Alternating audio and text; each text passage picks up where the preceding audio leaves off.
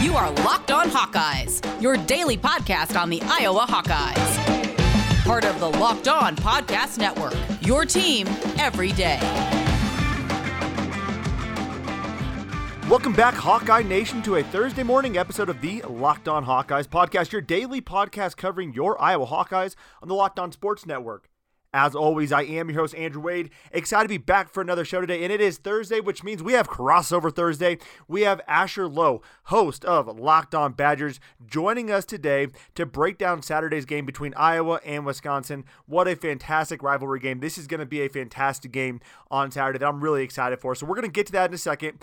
Real quick, I know the women's basketball team is took on Iowa State last night. I actually am recording this during the game. During halftime. So not able to really give you a final score here, but we'll talk about that on tomorrow's episode. Also, the men's basketball team takes on Iowa State tomorrow night as well. So we're going to be breaking that down on tomorrow's show. So make sure you tune in for that. If you haven't already, make sure you have subscribed to the Locked On Hawkeyes podcast wherever you download podcast app. That being said, let's hop into our show with Asher Lowe, breaking down this upcoming Iowa-Wisconsin game. We're also going to touch a little bit on basketball too, but that'll be later on in the show. So let's get to it right now.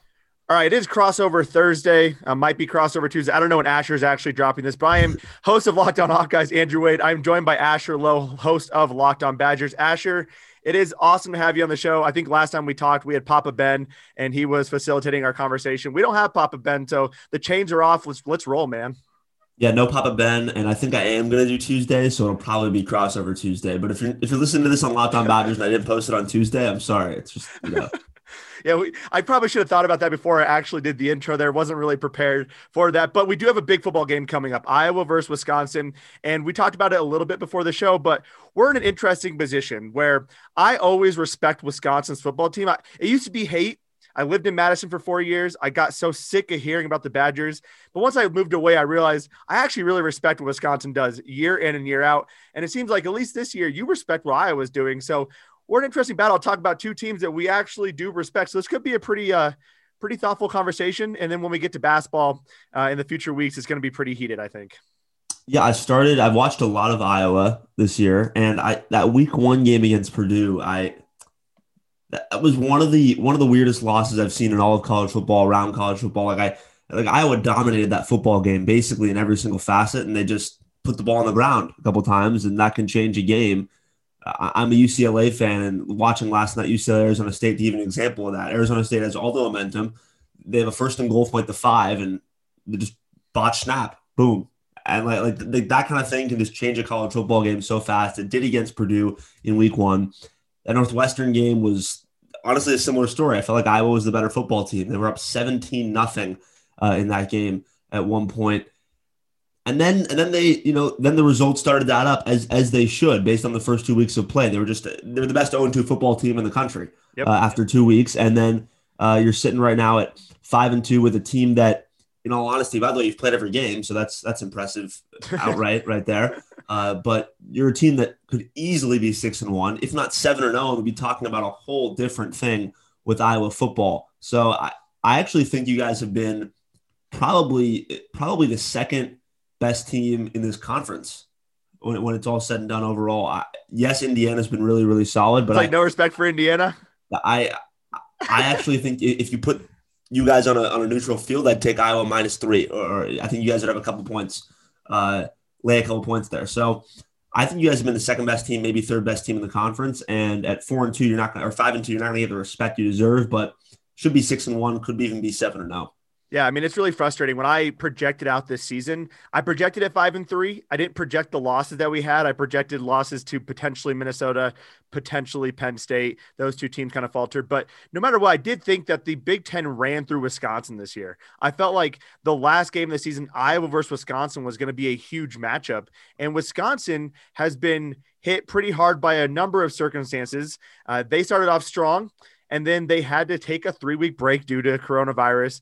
And since then, been faltering a little bit. And Graham Mertz, that first week against Illinois, I lost a lot of money betting on Illinois to cover that game, just thinking Wisconsin wasn't going to put up that many points that quickly.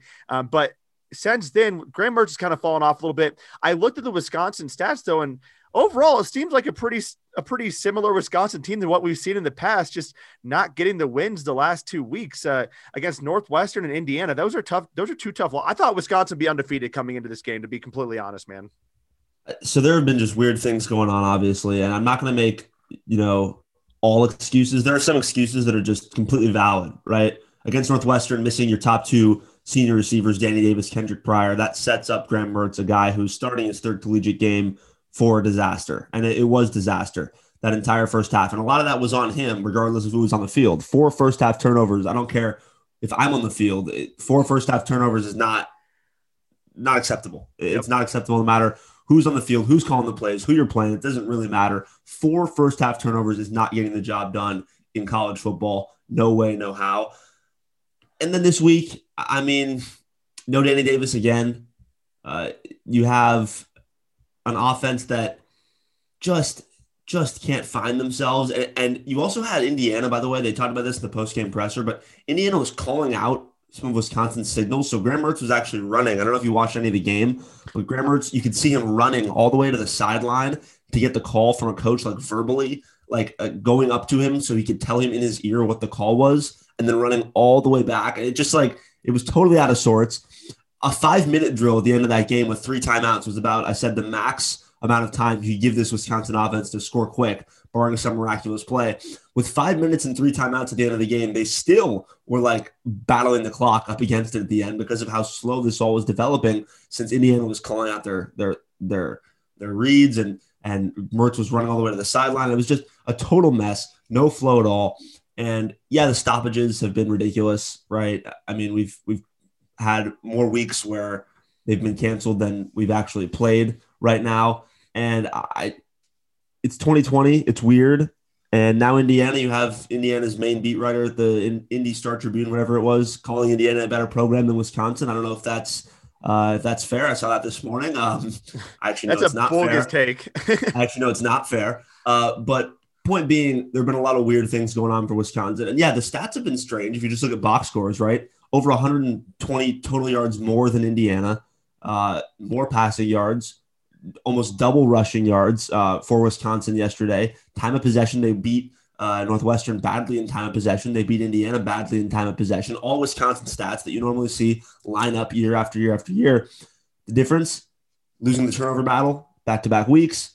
Another difference, penalties. That's something you don't normally see from a Wisconsin team. They were hit 8 times for 81 penalty yards yesterday. Indiana, just a single penalty for 15 yards. So penalties and turnovers can lose you games no matter how well you play. Yeah, I'm glad you pointed out those stats, because there's 2 other ones that I thought were really interesting. I looked, at the kind of the macro stats, which don't tell the whole story, but give you a little bit of a picture. Rushing yard defense, Wisconsin's 6th in the nation in stopping rushing attacks. That's impressive. Very Wisconsin-like. Iowa's 23rd.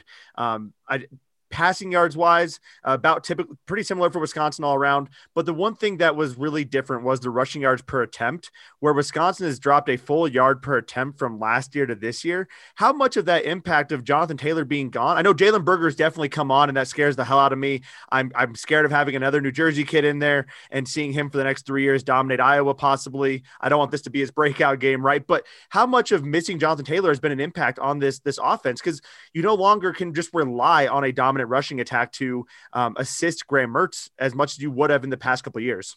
All right, I need to quickly pause that conversation with Asher because I have a very important message for you. I'm recording this on Wednesday night. I am exhausted. I had a long work day. Started at 5 a.m. my time, going all the way till now. I'm now recording the podcast because this is what I love to do. And sometimes, though, I'm just constantly going. I just need to take a second and chill. Do you ever feel that way? Do you ever feel like you have so many things on your plate, you're constantly going? Well, maybe you need to take a second and chill as well. Sit on the couch, watch an Iowa basketball game, and grab yourself the only beer out there that is actually made to chill. And that's Coors Light. Coors Light is cold lagered, cold filtered, and cold packaged. It's literally made to chill. It's as crisp and refreshing as the Colorado Rockies. Believe me, I would know. I'm out here in Colorado, and there's nothing better than grabbing an ice cold, crisp, and refreshing Coors Light after a long day of work while watching my favorite team play basketball or football or wrestle, whatever it may be. I love watching Iowa athletics, and I love drinking an ice cold Coors Light with that as well after a long day of work. Coors Light, though, is the one I choose when I need to unwind. So when you want to hit reset, reach for the beer that is made to chill. Get Coors Light in the new look delivered straight to your door at get.coorslight.com. That's right, you can actually have it delivered straight to your door. How awesome is that? Just go to get.coorslight.com. As always, folks, remember to celebrate responsibly. This message is brought to you by Coors Brewing Company, Golden, Colorado. And just a reminder that on tomorrow's show, we're going to be breaking down the Iowa State basketball game, also touching a little bit more on Iowa-Wisconsin, and even giving you a brief preview of the Northern Illinois basketball game and all that's coming up in the Iowa Hawkeye athletic schedule. So that's all going to be broken down on tomorrow's show, so make sure to tune into that. Also, after what should be an Iowa win over Wisconsin Saturday, we will be recording with Matt Vandenberg as well with our final regular season segment of Monday Mornings with Matt, so make sure to check that out as well. Let's hop back into that conversation with Asher as we continue our discussion about Iowa and Wisconsin. It's significant, no doubt, but Jalen Berger, like you said, yesterday was impressive against Northwestern, was impressive, over 5 yards a carry, 5 yards a carry, almost 6 yards a carry yesterday on just 15 touches. If anything, he should touch the football more. Didn't catch a pass, so those 15 touches are his only 15 touches of the game, and you're spreading it out to guys like Groshek, Stocky, Nakia Watson, who, should they get the bulk of or should they get carries alongside Jalen Berger when Jalen Berger's running like that? Maybe he should get 25 touches. I don't know. But it's been the passing game, really. I mean, the loss of Jonathan Taylor is huge, no doubt, because Jalen Berger's not Jonathan Taylor. Yeah, I don't even think most guys that come into this program, no matter how good you are, can get to that level, right? Most guys in college football will never get to a Jonathan Taylor-like level. That's just a ridiculous standard to set. And especially with him coming on in the passing game, we really had a receiving threat in him too last year. That we don't have from any of the backs besides Garrett Groshek a little bit. But even then, it's been more running the football for him than being important in the passing game as an outlet for a Graham Mertz this year. But the passing game has been, unimaginative, right? The running game as well, no misdirections, no jet sweeps, none of that stuff we saw in the first 2 weeks. There's nothing to move your eyes from where the ball is going, right? It's just either direct inside handoff or Graham Mertz making one read, locking in on that read before the snap. It literally feels like, and I'm not sure whose fault this is. I said this on Twitter. I don't think I know enough about the position, like the depth of quarterbacking in college football to say that's his fault on that particular play every single time. But Graham Mertz looks like he has made his mind up every single time he's about to throw the ball before he gets the snap. He absolutely looks like he knows where he's going before the play develops at all. And that's a problem. Yeah, as I hear you talk about this, all I can think about is, these programs have been so similar over the last 25, 30 years. Wisconsin built their program based off of Iowa. Barry Alvarez, former Iowa guy, built the program based off Iowa. And even now, these programs are, I would say, mirror images of each other to an extent, right? You focus on solid defense, you run the ball well, you set up play action, do that kind of thing. And we come into this year, and we have two young quarterbacks, Graham Mertz, 1 year younger than Spencer Petras, but you talk about locking in on receivers and locking in on reads. It has felt like that at times for Spencer Petras as well. I have a question about Jack Cohn, but before I get into that, you talk about the passing game being unimaginative. And I actually saw an interesting stat. In your two losses, 42 throws against Northwestern, 40 rushes. Against Indiana, 34 throws and 35 rushes. You only topped 34 passes 3 times last year, and you were 1-2 in those games. In 2018, there were no games with more than 34 passes. So that is something you typically don't see from Wisconsin. We've seen Spencer Petras chuck the ball 50 times this year. Is that a product of playing from behind, or is that not trusting your running game, or is that bad play calling? What is going on there? Because Wisconsin shouldn't be throwing the ball 42 freaking times. I don't care what type of game you're in.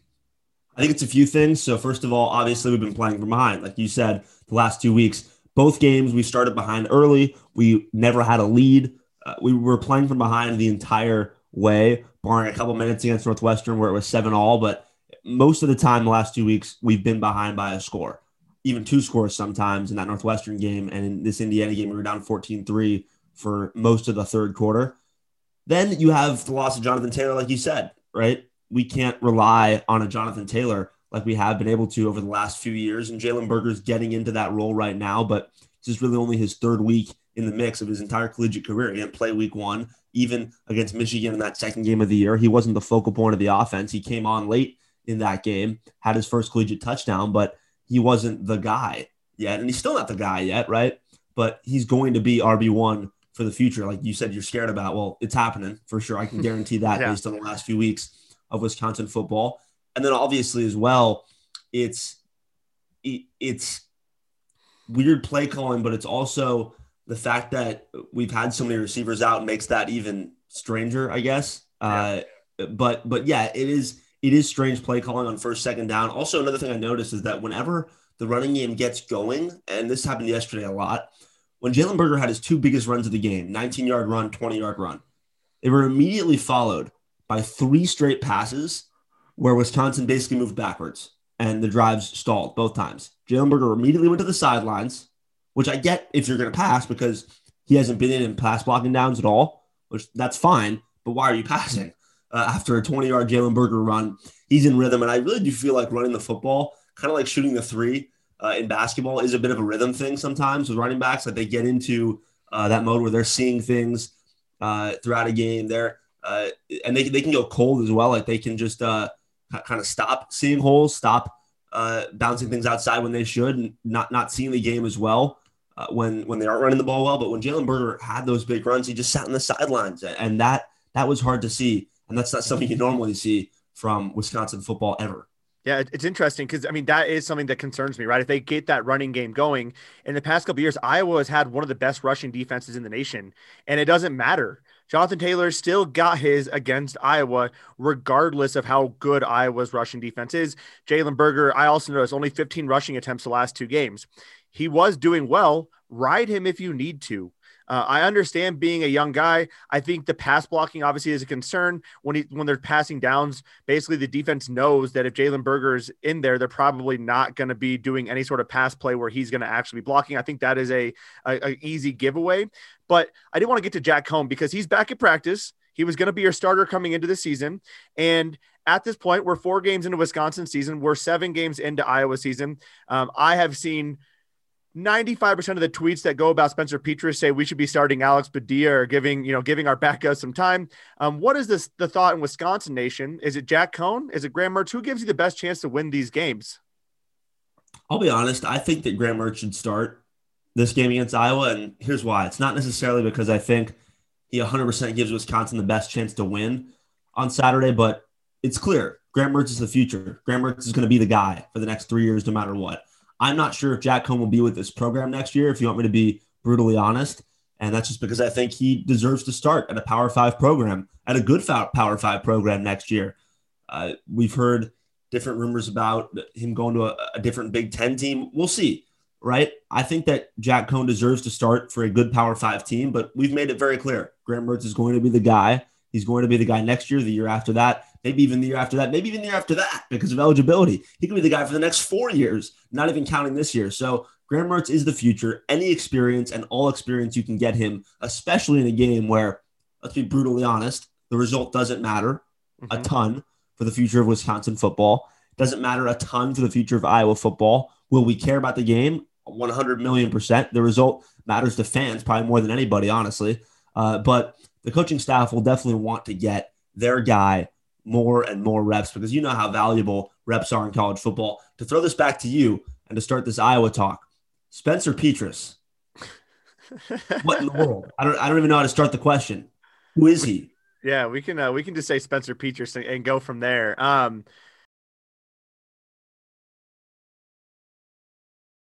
The wait is almost over. The 2020-2021 NBA season is almost here, and the Locked On NBA podcast will get you ready with a special week of shows. Beginning December 14th, get previews of every single team, division by division, from all 30 of our Locked On local experts, including us. Plus, waiver wire editions from Locked On Fantasy Basketball, rookies to watch from Chad Ford, and predictions on each division from Rejecting the Screen. Subscribe to Locked On NBA wherever you get your podcast at. And with that, let's get back to our third and final segment of the Locked On Hawkeyes podcast and our crossover episode with Asher Lowe, host of Locked On Badgers. I've been trying to give him the benefit of the doubt. We're 7 games into the season. You talk about not having a spring practice. He wasn't getting a lot of reps under Nate Stanley. But then I always have this, I have this devil and this angel on my shoulder saying, yeah, he doesn't have the experience. He hasn't had that opportunity. And then I look at Brock Purdy at Iowa State playing as a true freshman and doing well and leading Iowa State to wins, being a part of the wins, not being despite not Spencer Petras in despite of the wins, right? Like I feel like Iowa truly has won these games almost in spite of Spencer Petras. It has not been because of him. Now, yesterday was interesting because typically he started off the game strong. Brian Ferentz has done a good job of scripting plays to get him the ball out early, get it out quick, and then he's pretty bad from there. Yesterday, we're recording this on Sunday, but on Saturday he was atrocious in the first 15 plays, and not just him, the entire offense. Illinois was loading the box. The receivers were not getting open. He did make a terrible throw. He forced it. It was a 5-yard out, and he just chucked it right into the dirt. So that was really frustrating. And Iowa Twitter was about to lose their freaking minds on Spencer Petras, but he came through. He had arguably his best statistical day of the season. He made some of the best throws I've ever seen of him. And people kind of like, oh, okay, we won the game. We're good now. But better believe if he starts off slow against Wisconsin, people are going to be coming for him. But he's on that fence of, he just hasn't shown us anything. And I think a lot of people have decided already that it's Alex Padilla time, which is our backup quarterback, came from Cherry Creek, Colorado, a good kid, athletic, a coach's kid. Yeah, Cherry Creek. We got a guy from Cherry Creek right now, actually. Pretty sure exact same school. Class. Yeah. Al Ashford. Yeah. Yep.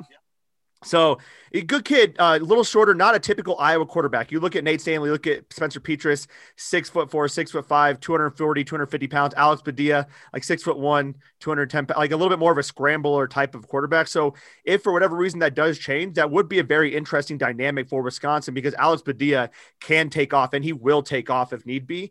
But Spencer Petras, I don't know, man. I honestly don't know what to think. I truly believe that he has the talent. A lot of the issues we're seeing is it looks like he's trying to force the ball in there and really not throw the ball, but pinpoint where the ball is going, right? Just looked like he's thinking too much when he's throwing the ball and needs to calm down. But we're 7 games in, and at some point you got to say, are you going to ever calm down and be able to just relax and play the game of football?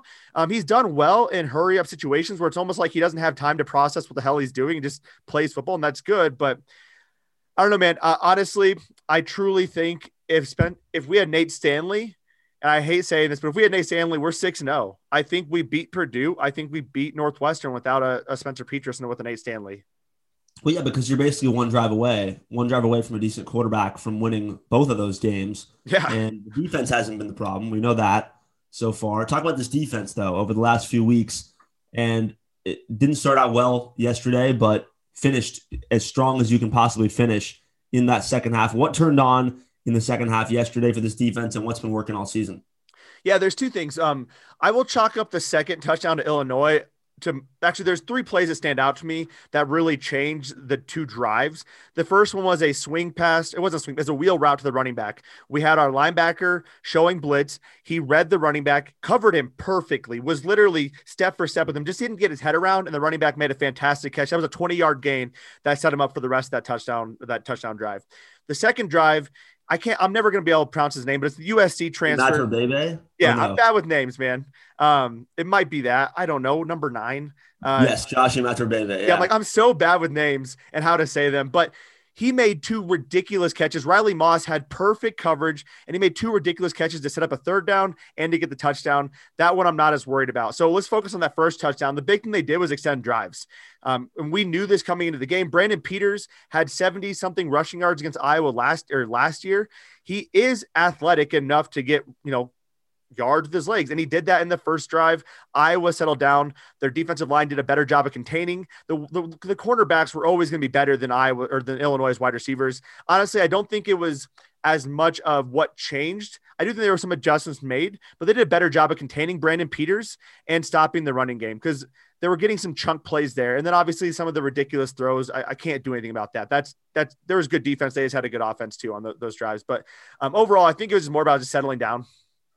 From what you've seen with Wisconsin so far this year, how does Iowa win this football game on Saturday? What do they need to do? What's the checklist?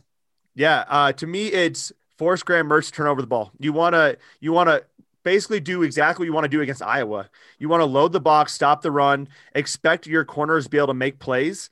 You talked about Danny Davis. I don't know if he's playing or not. I have never been a huge fan of Wisconsin wide receivers outside of Quintez Cephas. I thought he was one of those guys that you just chuck the ball up and he's going to go get it, which is what Jack Cohn did last year against Oregon multiple times.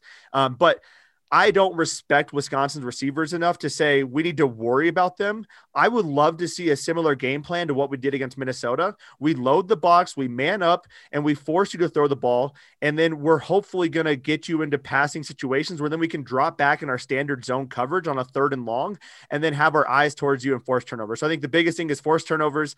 I think the second biggest thing is we have to take advantage of the passing game.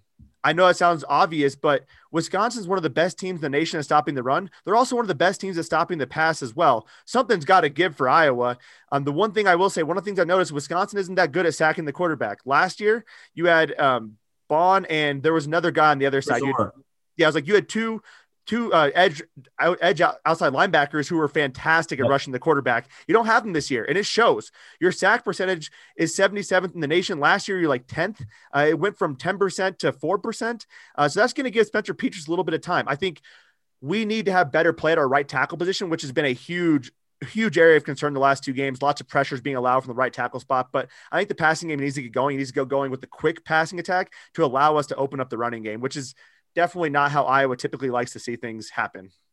Yeah, but the way Jim Leonhard sets up the defense, it's on the linebackers, really, to get to the quarterback and to get those sack numbers driven up. And the speed of Chris Orr and Zach Bond, especially of Chris Orr, his speed last year was as underrated as they come coming into the year. People weren't talking about Chris Orr as that dude in the Big Ten, but man, he was a beast, fast, electric, and now he's on the Carolina Panthers. He's trying to fight for an NFL chance, but losing both those guys certainly has hurt this year. Jack Sanborn trying to fill in, Noah Burks trying to fill in, but you just don't have that same level of explosiveness to get in to the backfield and disrupt whatever any team is trying to do, especially with Jack Tuttle, a guy, right, that never had started a collegiate game, and they just couldn't put any pressure in his face. He was just sitting there, and he has a nice arm, and he was just sitting there, tossing it here, tossing it there, not really a care in the world in terms of about to get hit. Graham Mertz, on the other hand, obviously got lit up a couple times. That one turnover was a result of a corner blitz where Wisconsin, Graham Mertz actually said after the game he was expecting the running back. I don't remember which running back it was that was in that game with that assignment, but he's expecting the running back to pick up that corner blitz. Nobody picked it up. If you watch the play, he got absolutely lit up from the blind side. So, I mean, that's how you win and lose games right there. One team gets to the quarterback, one team doesn't, and that created the turnover that even you're talking about. So whoever gets to the quarterback, because we all know that Graham Mertz and Spencer Petras over the last couple of weeks have looked shaky. For Petras, it's been longer than that, basically because Iowa's actually played every game, so we have more of a sample size with him. And whoever gets to the quarterback first probably wins this football game. But it is weird how much of mirror images we are right now, even in a year where we're both not going to do anything special, right? Not vying for a Big Ten West crown right now in the last week of the season. Still so many things about these teams are mirror images, with, I will say, Wisconsin over the last 10 years just being a better mirror, kind of a fancier mirror, if you will. I mean, that's fair. I would love to be able to have a comeback to that, but that wasn't even a diss. That's just the fact. That's just reality. When I look at some of the statistics of this game, though, and coming into this game, I have a feeling this very much could be a 2015 game where it's like 9-6, 6-3, something just absolutely disgusting, because I do trust these defenses a lot more than I trust these offenses. The only thing that stands out to me that honestly gives Iowa that advantage is the ability to get to the quarterback. Iowa's defensive line has done a tremendous job, surprisingly losing 3 of their starting defensive linemen, including A.J. Pineza, a second-round pick, and they've actually gotten better at sacking the quarterback more consistently this year. Wisconsin's offensive line hasn't been as strong. I don't know if that's a Wisconsin offensive line thing or if that's a Graham Mertz holding onto the ball being a younger quarterback thing. Either way, there's a little bit more opportunity there, and I do think it's going to come down to 1 or 2 big plays probably made defensively or on the special team side. I don't know how you move the ball on this defense. I don't know how you move the ball that well against Iowa's defense. This could very much just be a very, very Big Ten in the trenches kind of game, which is what we've come to know from Iowa and Wisconsin. Yeah, a team winning this game without getting in the end zone could be a thing that happens. Yeah. Not even kidding. That could be a thing that happens. I could see like 9-7, the team with 9 never gets in the end zone. That'd be kind of electric, but it could happen. Yeah. I definitely don't see electricity in this football game. If you're going to see anything electric, I think it will be from the running game. I think we might see, and this is where Wisconsin has the advantage. And I do think that I know Iowa's run defense is good. Wisconsin's run defense isn't good. It's the best in the nation. It's one of the only things that Wisconsin has truly been elite level at all year long, even in the losses, in the wins. Literally, Mike Bajakian against Northwestern, the new offensive coordinator for the Cats, Mike Bajakian, he abandoned the run. He basically just threw the white flag and said, we're going to have nobody in the backfield, and we're going to just tell you we're passing for the entire second half of that game because we realized we can't run on you guys. And it was a pretty similar story against Indiana. Stevie Scott had a couple nice runs here and there. It wasn't as much of the dominant effect of we're abandoning the run entirely that Wisconsin had on Northwestern the week before or 2 weeks before. But I do think that's where Wisconsin has the advantage. So if the Badgers outrun the Hawkeyes, which I think will happen in this game, and it says more about the Wisconsin defense than the Wisconsin running game, they have a chance. They have a chance to come away with a win, a big win. And I know it's not going to be a win that changes the course of this year for either team and really has fans feeling totally differently going into the offseason, especially in a year as weird as 2020, in a year where we wouldn't even qualify. Well, they're going to change the rules, but we probably wouldn't even qualify for the Big Ten ship, even if we were. And they ain't changing them for you guys. Absolutely not. They're changing it for the money. We all know how it works. Yep. They're changing it for the boys in Columbus, Ohio. But this is still a big game of sorts in terms of going into an offseason, feeling better about yourself, and building for two programs that I think believe, I'm not sure how true it is for both, but absolutely believe that the best years in recent history are coming in the next few years. Yeah, I mean, Iowa's loaded with talent. If Spencer Petras can turn the corner, there's still a lot of talent on this Iowa football team that I think gives us some hope for next year. I think from an Iowa perspective, it's frustrating because you look at this team, and as you said, they could easily be 7-0 right now. Easily. And they could be. Actually, I think watching those two games should be 7-0. Yeah. Or hell, at this point, I would take 6-1 because 6-1 means we get a chance against Ohio State. I don't think we match up well against Ohio State. I don't think a lot of teams do, but I do think we can keep that game close to simply playing Iowa football. And even that gives you an opportunity to play in an even bigger bowl game. I think it's frustrating to me to see how Northwestern has played the last week or in the last couple weeks, and then see that they're going to play in the Big Ten championship game. I hope that when they make these changes, honestly, like part of me wants them to make a change, say Ohio State gets in at 5-0. I hope they don't play next week's game. And the change they make goes off a winning percentage. Because then Iowa's in the Big Ten championship game, and that would be a much better game than Ohio State versus Iowa. I have never heard that happen yet, but I think that would be a really cool, oh my God, can you imagine Northwestern fans, the 5 of them? Chance. So you're saying there's a chance. How crazy would that be? I mean, how do you say, oh, Ohio State only plays 5 games, we're going to let you get in because you didn't make that 6-game minimum? That's a fair question. I don't know what they would, because they obviously can't, even though we all know it is, because of our favorite word in college football in 2020, Wade Wednesday, optics. Everyone's favorite term. Because of the optics, we can't come out and say, well, we're just going to let Ohio State in because, well, they're Ohio State. We need them in the college football playoff. That is what it is. So it's a good point, because I don't know how they would justify beyond, because you can't just, I don't think you can just, I guess they could just say, well, we're changing the minimum to 5. But like, you're right. And like, honestly, the Big Ten would do that and not say anything about it because that's what Kevin Warren does. He doesn't actually give any, I hate the Big Ten and Kevin Warren, but they would very much make a decision on that and just say, we're good. And then not explain any of it. But I mean, it is a real point. Like, what if that happened? That'd be pretty crazy. Evanston, Illinois would, all 10 fans that go to Ryan Field week in, week out would just be up in arms. They'd lose their minds. That would be quite fun. But either way, this game will be a lot of fun. Iowa versus Wisconsin. Real quick before we get into 5 minutes of basketball talk, because we do need to cap ourselves because we don't agree at all on the basketball front. What is your prediction for the game? I think that it's last week. By the way, last week on the show, I said that Wisconsin, Indiana would be a completely defies all logic, high scoring game. And obviously it just went logically. But yeah, so there's that.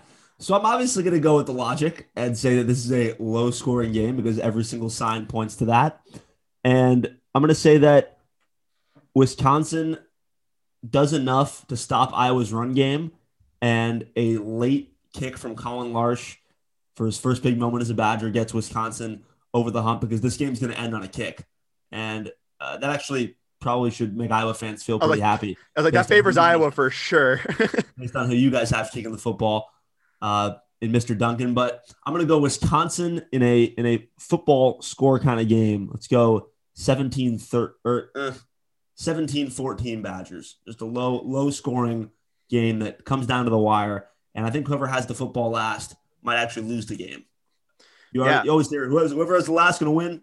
Whoever has the last is going to lose. Yeah, I'm going to stick in the similar line. I think Iowa does win the game simply because I value Iowa's special teams. They made some really big plays in the special team side, and the defensive line does a fantastic job of impacting games. Like Nebraska probably could have won that game, but thankfully Chauncey Golson does a crazy swim move, strip fumble or strip sacks the quarterback, and we get the ball and the game's over. The defensive line has done that consistently. I think it's one or two plays like that. I think the run game is going to be better from the Wisconsin standpoint. I think Iowa's defense can make a big play. Just one big play literally is all we need. One big play. I think Charlie Jones and Torrey Taylor and Keith Duncan gives Iowa the advantage to special teams. When it comes down to a game that's going to be probably under 30 points total scoring, special teams becomes a bigger deal. I think Iowa wins by 2 or 3. I'm going to honestly say 12-10, Iowa 4 field goals. 10. That is electric. I would also add, by the way, that I think Wisconsin to win this game has to score a defensive touchdown. Yeah. I'm going to just completely eliminate special teams because our special teams is not what Iowa's special teams is right now, not even close, especially when you're talking punt returners, kick returners. Losing Aaron Cruikshank over the offseason to Rutgers was a huge loss for this special teams group. So I'm going to say that to win this game, Wisconsin has to score a defensive touchdown or at least get into the red zone off of a defensive turnover. Yeah, so we basically agree. This is going to be a pretty ugly game. Should be pretty frustrating. Should be very 2015-esque. But let's get into basketball talk because Iowa, Wisconsin have two of the best teams in the nation, according to the polls. Now, I think we would have some disagreements on that. People are pretty high on Wisconsin, winning the Big Ten last year, returning all of their starting five. Iowa returns All-American and Player of the Year candidate Luka Garza, plus 3-point leader Jordan Bohannon. They have a couple other guys who are injured to come back this year. Joe Wieskamp is a guy who could play in the NBA. There's a lot of talent on both these teams. What I think is interesting is these teams, while the football teams mirror imaged each other, the basketball teams are the exact freaking opposite. Wisconsin, strong defense, long length of possessions. Iowa, run and gun, scoring at will. Terrible on defense. And terrible is a loose term, but terrible for a major program and a good program at defense. Should be a really interesting game to see how these two actually match up in the future. What do you not like about Iowa? I know you watch a lot of college basketball. I want to get your thoughts. So what do you not like about Iowa? I know you've been pretty low on them since the start. Well, I just think that they're the kind of team that can't win 6 games in a row. And unfortunately, that's all that matters. That's all that matters in college basketball. You just have to get hot.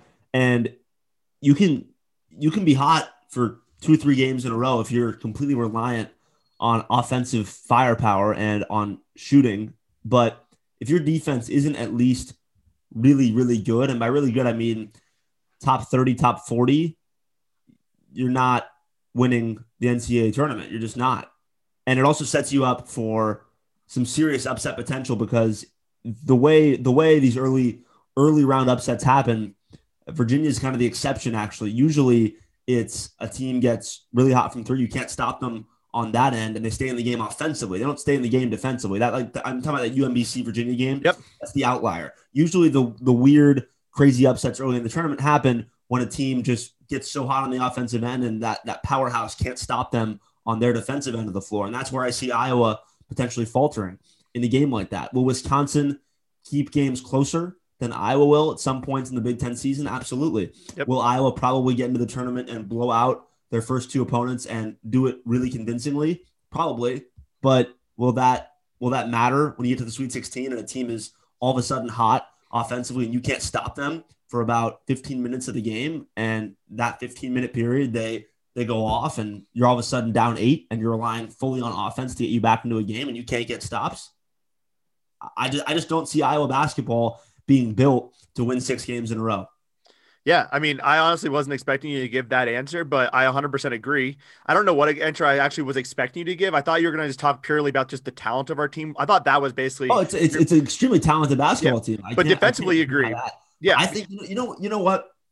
I want Iowa fans to be watching for a game, and this is not a fair barometer of how good Iowa is, because this would not be a fair barometer of how good any team in college basketball is. But you guys play Gonzaga on December 19th. Now, Gonzaga is not a fair example. Why? Because they're the most efficient offense I've seen in college basketball in years. This is the best Gonzaga. This is the best college basketball team. It's the best Gonzaga team ever, but it's the best college basketball team I've watched since Kentucky 2012. In fact, I think they're better than Kentucky 2012. I think it's the best college basketball team of my lifetime. I'm not just saying that. Yeah. I completely believe that. They're going to put up 100 on you guys. Yeah. On December 19th. They're going to drop a century mark on you guys. And there are teams like West Virginia that can keep Gonzaga in a game. We saw it literally happen a few days ago on Wednesday. West Virginia kept that game close. Gonzaga still scored in the high 80s, right? And still ended up winning that game relatively comfortably at the end. But West Virginia won the first half. Why? They grinded. They are a very, very well-coached defensive team. They're not the press Virginia of old. They actually play a little faster than most Bob Huggins teams have played. But they're big. They're physical. Their front line is really, really good defensively. Not necessarily great offensively, but Derek Culver, Shibwe, these guys are just great defensively, and that's why they kept Gonzaga in the game. I was not going to be able to stay with that team. Unless they're like absurdly hot from three. Yeah, no, I think that's – so to me, when I look at Iowa and Wisconsin, Iowa is a boom or bust team, right? Because defensively, we're not a good team. And you saw that if you watched any of their 3 games against Cupcakes, there were stretches where those Cupcakes went on runs against Iowa. That is not acceptable. I don't care who you are. That is not acceptable to allow Western Illinois, excuse me. We played Southern as well. Western Illinois went on a 15-4 run in the second half. Western Illinois returned 1 player out of their top 9 that went 5-23 last year. There is no excuse for allowing them to go on a 15-4 run. You need to be able to lock down defensively. Iowa has those gaps where they just don't lock down, and it's frustrating to watch. But offensively, they have 8 people that can shoot from 3 from over 35%, including both of their 6'10" and over guys. So, I mean, there's that ability to go get hot there. Wisconsin, I think, is more consistent. They're not boom or bust, but they're consistent. And the reason why is because they play defense. They play strong defense, but offensively, they're not even in the realm of where Iowa is offensively. So that is always a concern, but defense is always going to allow you to stay in games. If you can just play solid defense, you can stick in games, even if your offense isn't doing well. You can stick in games on road games. So I think, to me, it's going to be an interesting battle of boom or bust versus the consistency that we see with Wisconsin. Wisconsin's nowhere near there yet. They're not even close to there. And when I say they're a team that can be an Elite 8, Final 4 type of team, they're not even close. The stretches of offense in the half court against Marquette in the first and second half of that game, abysmal. And it was actually the only way Marquette had offense. Marquette had early offense because Wisconsin's half court was a complete disaster. They got into foul trouble quickly. Brad Davison, complete non-factor. I hate him, by the way. Micah Potter was riding the bench quite a bit in that second half when he had just struggled in the interior. The only guy that really had anything going offensively besides Dimitri Trice, who will, I think, have more than not good offensive games for this team, was Johnny Davis, who's a true freshman coming off the bench, who I love. If you ever see my Twitter, I absolutely think is the greatest thing since sliced bread. You're a Johnny Davis fan. Oh, my God. He's an NBA player, but that's a different story. Point is, Wisconsin is behind the 8 ball offensively. And when you're talking about a basketball team, I buy into the fact that you can be a totally different offensive team in November and in March. I've never really seen a college basketball team just suddenly be a completely different defensive unit in November compared to March. Yeah, and it's a historical thing for Fran, too. I mean, he's only had 1 or 2 years since he took over this program where Iowa was stout defensively, and that was the Jared Utoff years, where you had multiple guys who were basically 6'6" to 6'8", who could guard multiple positions and lock down defensively and get into passing lane. So, yeah, it's definitely a concern for me as well. Asher, always a pleasure talking about Iowa and Wisconsin, 2 of the storied programs in the Big Ten, 2 programs, again, that mirror each other. It's going to be a lot of fun watching this game on Saturday. And by fun, I mean absolutely terrible. Any last thing you want to say before we close out the show, man? No, just if you haven't seen Johnny Davis play, go watch him. Iowa fans aren't watching Johnny Davis. I know. I love Luka Garza. He's a beast. But yeah, this basketball game, this football game is going to be a lot uglier than the basketball games are going to be. I can't wait for our basketball games. 100%, man. All right, Ellen, that concludes our Thursday morning episode. I hope you enjoyed the crossover episode, our last regular season crossover episode. And I know there's a lot of stuff going on in Big Ten football. Ohio State is now in the Big Ten championship game. They made an exception to that. We'll talk about that as well on tomorrow's show, but really just wanted to focus on Iowa, Wisconsin today. I appreciate you all tuning in. Hope you have a fantastic Thursday, and let's go Hawks.